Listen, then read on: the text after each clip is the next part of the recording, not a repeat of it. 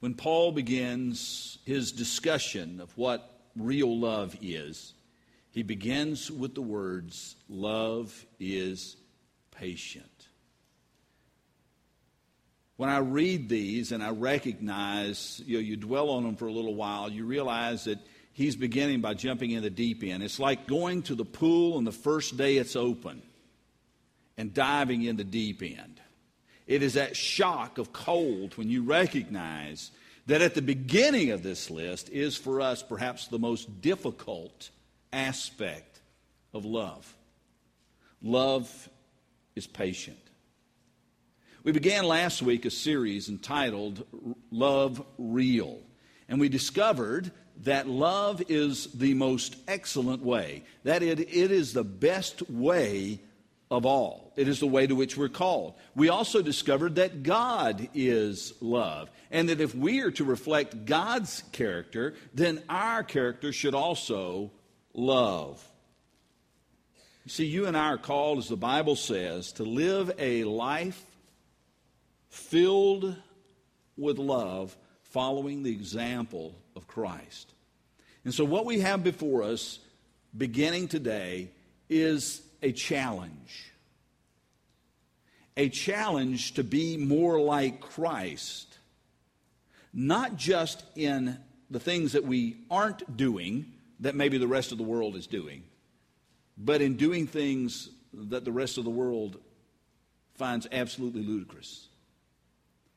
Expressing love, showing forgiveness, and being patient. And so we want to begin today in a journey of discovering what real love is, and then be challenged to really, really love. Now, some of you, even if you didn't go to seminary, know that there are numerous words in the Greek language that have been translated into the word love. One of those words, probably the least frequently used, is storge. Storge is a word that basically means affection. It's that way that you feel, parent to child, child to parent. It's deep, it's affectionate. Then there's the word that we're most familiar with, probably secondly most, would be phileo. And because the Philadelphia, the city, comes from this, and Philadelphia is called the city of brotherly love. Well, phileo is actually that kind of love that is probably more of a friendship kind of love than a family kind of love. Storge is more the family kind of love. But it is when you've got someone about whom you feel that this person's as close as a brother or as close as a sister, that's the kind of love it's talking about here. The third word is eros. Eros is which we get our word erotic, and it has to do with romantic or sexual love. And all these have their place, certainly. But there's a fourth word, and that word is agape. Agape is unconditional love. It is God's kind of love. It is that love that you and I are supposed to be able to express. It's unconditional. It's forgiving. It has no ifs, ands, or buts. Donald Burdick, in his commentary on John's letters, writes of agape love that agape love is love that is initiated by the lover because he wills to love, not because of the value or lovableness of the person loved. Agape is self-giving and is not interested in what it can gain, but in what it can give. It is not bent on satisfying the lover, but on helping the one loved, whatever the cost.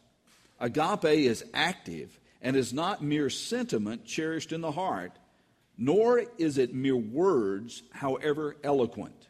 It does involve feeling and may express itself in words, but it is primarily an attitude toward another that moves the will to act in helping to meet the need of one who is loved. That is about the best definition that I've discovered of what agape love is. It's a fullness to it. It is not self-centered. It is selfless. It looks after the needs of others, placing their needs ahead of our own. And you and I, that's the word in 1 Corinthians 13. And you and I are called to love with that kind of selfless, agape love. And we begin with the phrase, love, that kind of love, is patient. Quite frankly, the American culture, including myself, are not very big on patience. Our theme song might flow from that group from the 70s, Queen, who had a song that is sometimes used in a commercial. And it begins with 4 expressions, 3 repeated. I want it all, I want it all, I want it all, and I want it now. That is kind of the American theme song. We're not very good at waiting. At least, let me say, I'm afflicted with that malady anyway. Perhaps you've overcome that, and you're on the other side of that. So look at me with sympathy for a moment, if you will. But I am the person who stands by the microwave, watching the seconds tick off, tapping my foot, telling it to hurry up. I'm the person who gets in the elevator, pushes the button to the appropriate floor, and then begins to frantically push the closed door button, which I have discovered actually does nothing. I am the person who gets on the escalator, whether going up or down, and walks. I don't even want to talk about getting in Atlanta traffic, which I've had recent experience with. You see, the American culture I don't think it's always been as impatient as it is now. I think there was a time where we could slow down and be more patient, but I think that era has long passed. And we see evidence of it when we go to the grocery store. And we can find instant oatmeal and minute rice, or that the staple of the American diet is fast food. Delayed gratification is something that our parents and grandparents were well acquainted with. But I want it all, and I want it now. That's the culture. That's what you and I are saturated in. And because our economy is a consumer economy, then everything is designed to get you to want it all and to get you to want it now. You don't have to wait. You can go out and get instant credit with no credit check. And it works out just fine until they come to repossess it all. Some of you have been there because you want it all and you want it now. Now, you're not the only person like this. I would venture to say that patience is the virtue that we wrestle with the most. We were bred to be impatient, and we have learned our lesson quite well. But if love is patient, then should impatience be our default setting? I don't think so. But too often it's mine. So let's consider what this word patient actually means. Literally, the word means long burning. As opposed to tossing pine kindling into a fire that burns hot and fast, this is more like a log that's just still a little bit green. And it burns for a long, long, long time. It's not easy to get lit. But once it's lit, it just burns a long time and burns slowly. That's the phrase. As a matter of fact, in the King James and in other translations, patience is often translated with the term long suffering, which means that you are able to endure for a long time, put up with things for a long time. That's what the word patience means. That's its derivation. Patience carries the idea of restraint or the capacity for self-control. Now, let me just add a little asterisk here. When it comes to self-control, you and I as believers are called to have self-control, but that self-control is something that is developed in relationship with God and comes from the Holy Spirit. And so self-control is actually putting the Holy Spirit in control of your life. St. Augustine wrote of patience, patience is the companion of wisdom. Some of the poorest decisions that I have ever made in my life have been because of impatience. Think about it. Perhaps yours too. Had I just waited a little longer, had I just thought about it a little bit more, had I just analyzed the situation and really done a cost-benefit analysis on this thing, how much time is this going to take? How much money is this going to take? How much effort is this going to take? But because I want it all and I want it now, then I took that leap and found myself in a place that I really didn't expect I'd be, nor did I want to be. And I'm sure that some of you may have experienced the same thing, and it's been driven by the same lack of patience. And so this morning, what we need to know is, when we're talking about love is patient, what's this love and patience stuff? How does it have an effect on my life as a follower of Jesus Christ? How can it be incorporated into my life? What do I need to know so that I can begin to exercise this patience that comes from love? And the first thing I would share with you is this. God is our example of patience that comes from a heart of love. God is our example of what it means to be patient.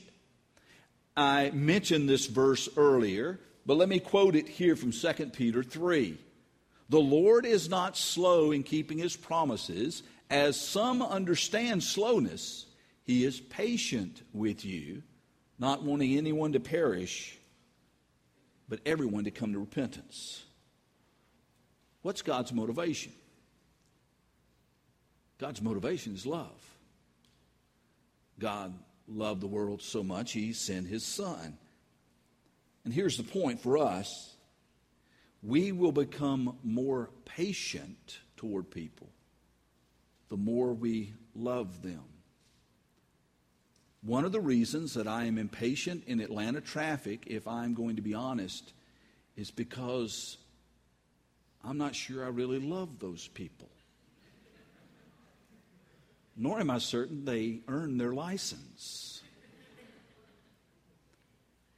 One of the reasons I get impatient when I'm waiting in line is because I'm not sure I really love the people who are in line. One of the reasons I get impatient with that waiter or waitress who's serving me is because I'm not really sure that I love that person. Now, that's easy for us to see when we're dealing with strangers, but what about when it comes to family? Some of the people we are most impatient with are in our own families. And I will confess that when we become stressed, it even becomes a greater temptation not to be patient with that person. So what's the problem here? The problem is that we have storge love. We have phileo love. We may have eros love. But we may not have plunged the depths of agape love. Agape love is selfless. When we are impatient, what are we? Selfish. I'm impatient because it's about me. That's when I'm impatient. Otherwise, I have endless patience. When you have an issue, I'm patient. It's not my issue. When I have an issue, when it's all about me, then I get impatient. So who have I put at the front of the line? Me. It's really very simple. If we understand both love, agape love, and patience, we see how the two tie together. I can suffer and endure for a long time if I truly value the other person more than myself. I cannot endure for a long time if I value myself first. It's as simple as that.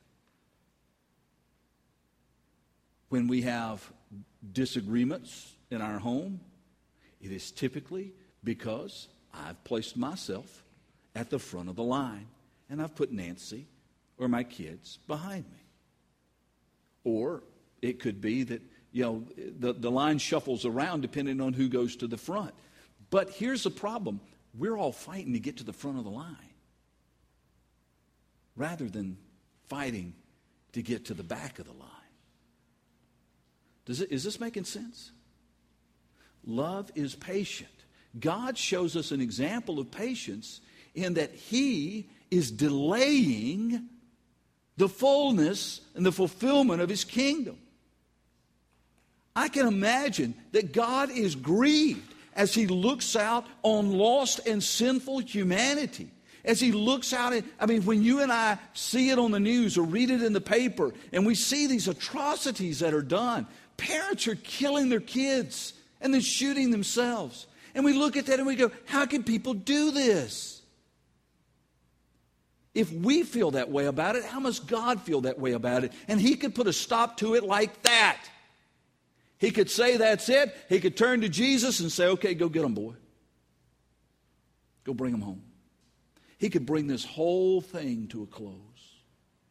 But what we've just read is that God, because He loves us and because He desires that all should repent and none should perish, God delays. He puts our salvation ahead of His desire to fix it all. The second thing that we can gain from this morning is that patience is not manufactured, but is a fruit of the Holy Spirit. And this should be good news for you. You who are naturally impatient, which is probably 90%. You who are naturally impatient, there's good news. You look at that first part and you just feel guilty. Gosh, that's just not the way I am. And then you feel despair. Well, I can never get there. I can never get to the point of patience. And so this is good news for you. You do not have to manufacture this on your own. This is something that God provides for you as a fruit of the Holy Spirit. Galatians 5:22 and 23 reads this way. But the fruit of the Spirit is love, joy, peace, look at there, patience, kindness, goodness, faithfulness, gentleness, and self-control. What is the fruit of the Spirit? The fruit of the Spirit is what God is trying to produce in believers to make us more in the image and likeness of His Son, Jesus Christ. This is what God is trying to grow in us. And one of those things is patience. Now you say, okay, well, this is good. That means I just stick it on cruise control and let God handle it all. No. It's not saying that you have no effort in this, no part in that patience would just magically appear. I cannot tell you. I'm a couple of pounds overweight, okay? I am, I'll admit it. And there are nights I go to bed and go, boy, it sure would be nice to wake up in the morning and be about 30 pounds lighter. And that ain't happening unless Nancy amputates something overnight. It's not happening that way. It's not by magic. And we don't go to bed at night as an impatient person and wake up the next morning as a patient person. That's not the way it works. It doesn't happen by magic. What it's meaning here is that the Holy Spirit is actively at work in you to produce patience when you would be otherwise impatient. He is actively working for that. The problem is that we spend a lot of our energy actively working against Him, fighting what the Holy Spirit is trying to do. And if we continue to fight over time, then we become callous to the promptings of the Holy Spirit. Our hearts become hardened to what the Holy Spirit's trying to do. Our ears become deaf to what the Holy Spirit's trying to do in our lives. And so we begin each day by submitting ourselves to God, by choosing His will over our wills, by declaring God's sovereignty over us, that we will live according to His promptings. And then what we're doing is attuning our ears to hear what the Holy Spirit says to us. Again, we have to get a fresh start. Maybe when you had kids and they weren't paying attention to you. You took them to the doctor, and the doctor took this big old long swab thing with a kind of like an oversized Q-tip, and put it in their ear and started getting the wax out. And it's kind of gross. Some of you have experienced it with your kids.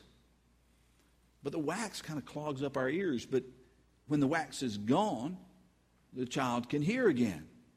They still don't pay any attention, but they can hear. What we need to do is to go to God and say, God, I need you to take this large spiritual Q-tip, and I need you to clear out this wax in my ears, because over time I've tuned you out. I know what you're trying to do in me because your word makes it abundantly clear, but I need a new start. I need a new beginning. I need it today. And from this moment on, I will listen to what you are saying. I will hear you. And God is good at giving second, third, fourth, and fifth chances. And so maybe that's where you need to begin today. You see, we do not manufacture patience, but we do receive it and apply it. That's our responsibility. Not to create it, but to receive this gift and to apply it to our lives. The third aspect here is that our Christian witness is affected by our patience or our impatience. It's affected one way or the other, positively or negatively. In Jesus' discussion of how we are to be intimately connected to the Father and how we're to live in such a way as to show we're connected, he says this in John's Gospel. This is to my Father's glory that you bear much fruit, showing yourselves to be my disciples. There, we're back to that word fruit again, aren't we? That you bear much fruit. The fruit is what God is trying to produce in us through the Holy Spirit. And one of the things we know that God is trying to produce in us is patience. And so let's go ahead and insert that into here. This is to my Father's glory, that you show patience. Showing yourselves to be my disciples. I don't think that I am misapplying Scripture, misinterpreting Scripture here at all. We've just gone through a process to understand that the fruit of the Spirit is patience. Here, what God's trying to produce in us, one of the things is patience. Therefore, we give God glory when we show patience and we show the world that we belong to Him. In other words, our actions validate our words, one way or the other, or they invalidate them. If our actions are inconsistent with our words, if we say that we follow Jesus but we don't show it, we live as if we don't, then our words lose their impact. It's a do what I say, not what I do kind of thing. People are going to believe what they see above what they hear. So how you live is vitally important. The next truth is this: patience in difficult circumstances show that we trust God. When we are patient in difficult circumstances, now I got to tell you, it's easy to be patient in easy circumstances, isn't it? If there's no one ahead of us, if the lanes are clear on the road, I can be endlessly patient. If there aren't 4 cartloads of groceries in line ahead of me, I can be endlessly patient if I get to walk right up to the thing. Patience is only shown when the difficulties arise, when the lines are there, when the complexities start pouring into life. Romans 8:28 says something that many of you have memorized. And we know that in all things God works for the good of those who love Him, who've been called according to His purpose. We know it. We've memorized it. We've got it cross-stitched on our walls. This is an important verse for us. But do I truly believe that God is working in my circumstances for my ultimate good? Do I really believe that? I mean, that's the question. You can recite this verse until you're blue in the face. If you don't receive it, believe it, it doesn't matter.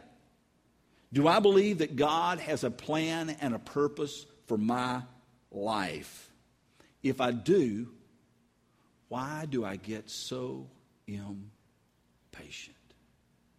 If I believe that God is working in my circumstances right now, now everybody here has different circumstances. I know of some of your circumstances, and it could easily breed impatience. We take one case in point, and that's because it's so new and fresh for us, and because I want you to be praying for Rick and Wanda and their family with their housing stuff going on. It's easy for them to become impatient. Am I right? Okay.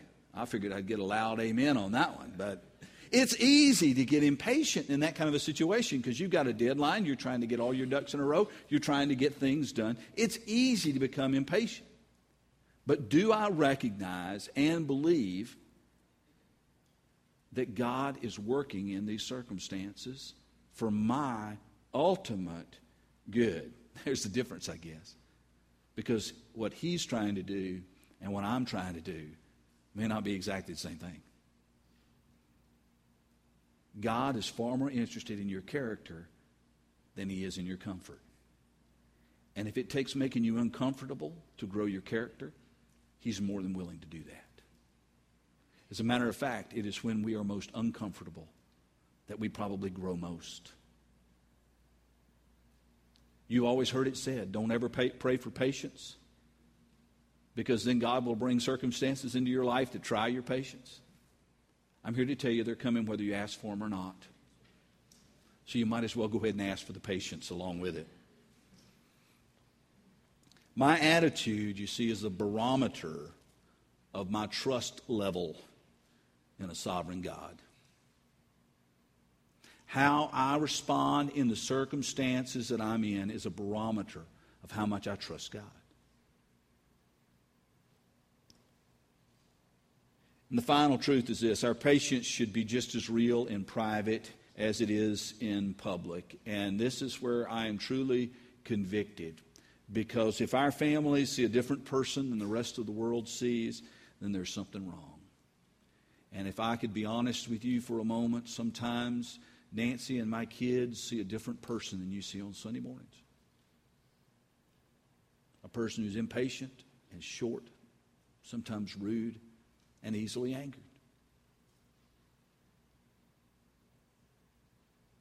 I don't think I'm the only person in that boat. But y'all were getting awfully quiet. Maybe it was sympathy quiet, I don't know.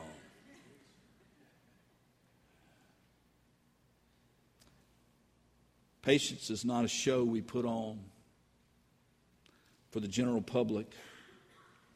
It is evidence that God's love fills our hearts and that the Holy Spirit's at work in our lives. Patience should never be a show. It should be evidence that God is at work. Romans 12:2 says, do not conform any longer to the pattern of this world. That is, to the impatience that is bred into you in this culture, but instead be transformed, changed from the inside by the renewing of your mind. Let what God says override what your culture says. Because your culture is telling you, I want it all. I want it all. I want it all. And I want it now. And what God is saying to you is this. It's real simple. Love is patient.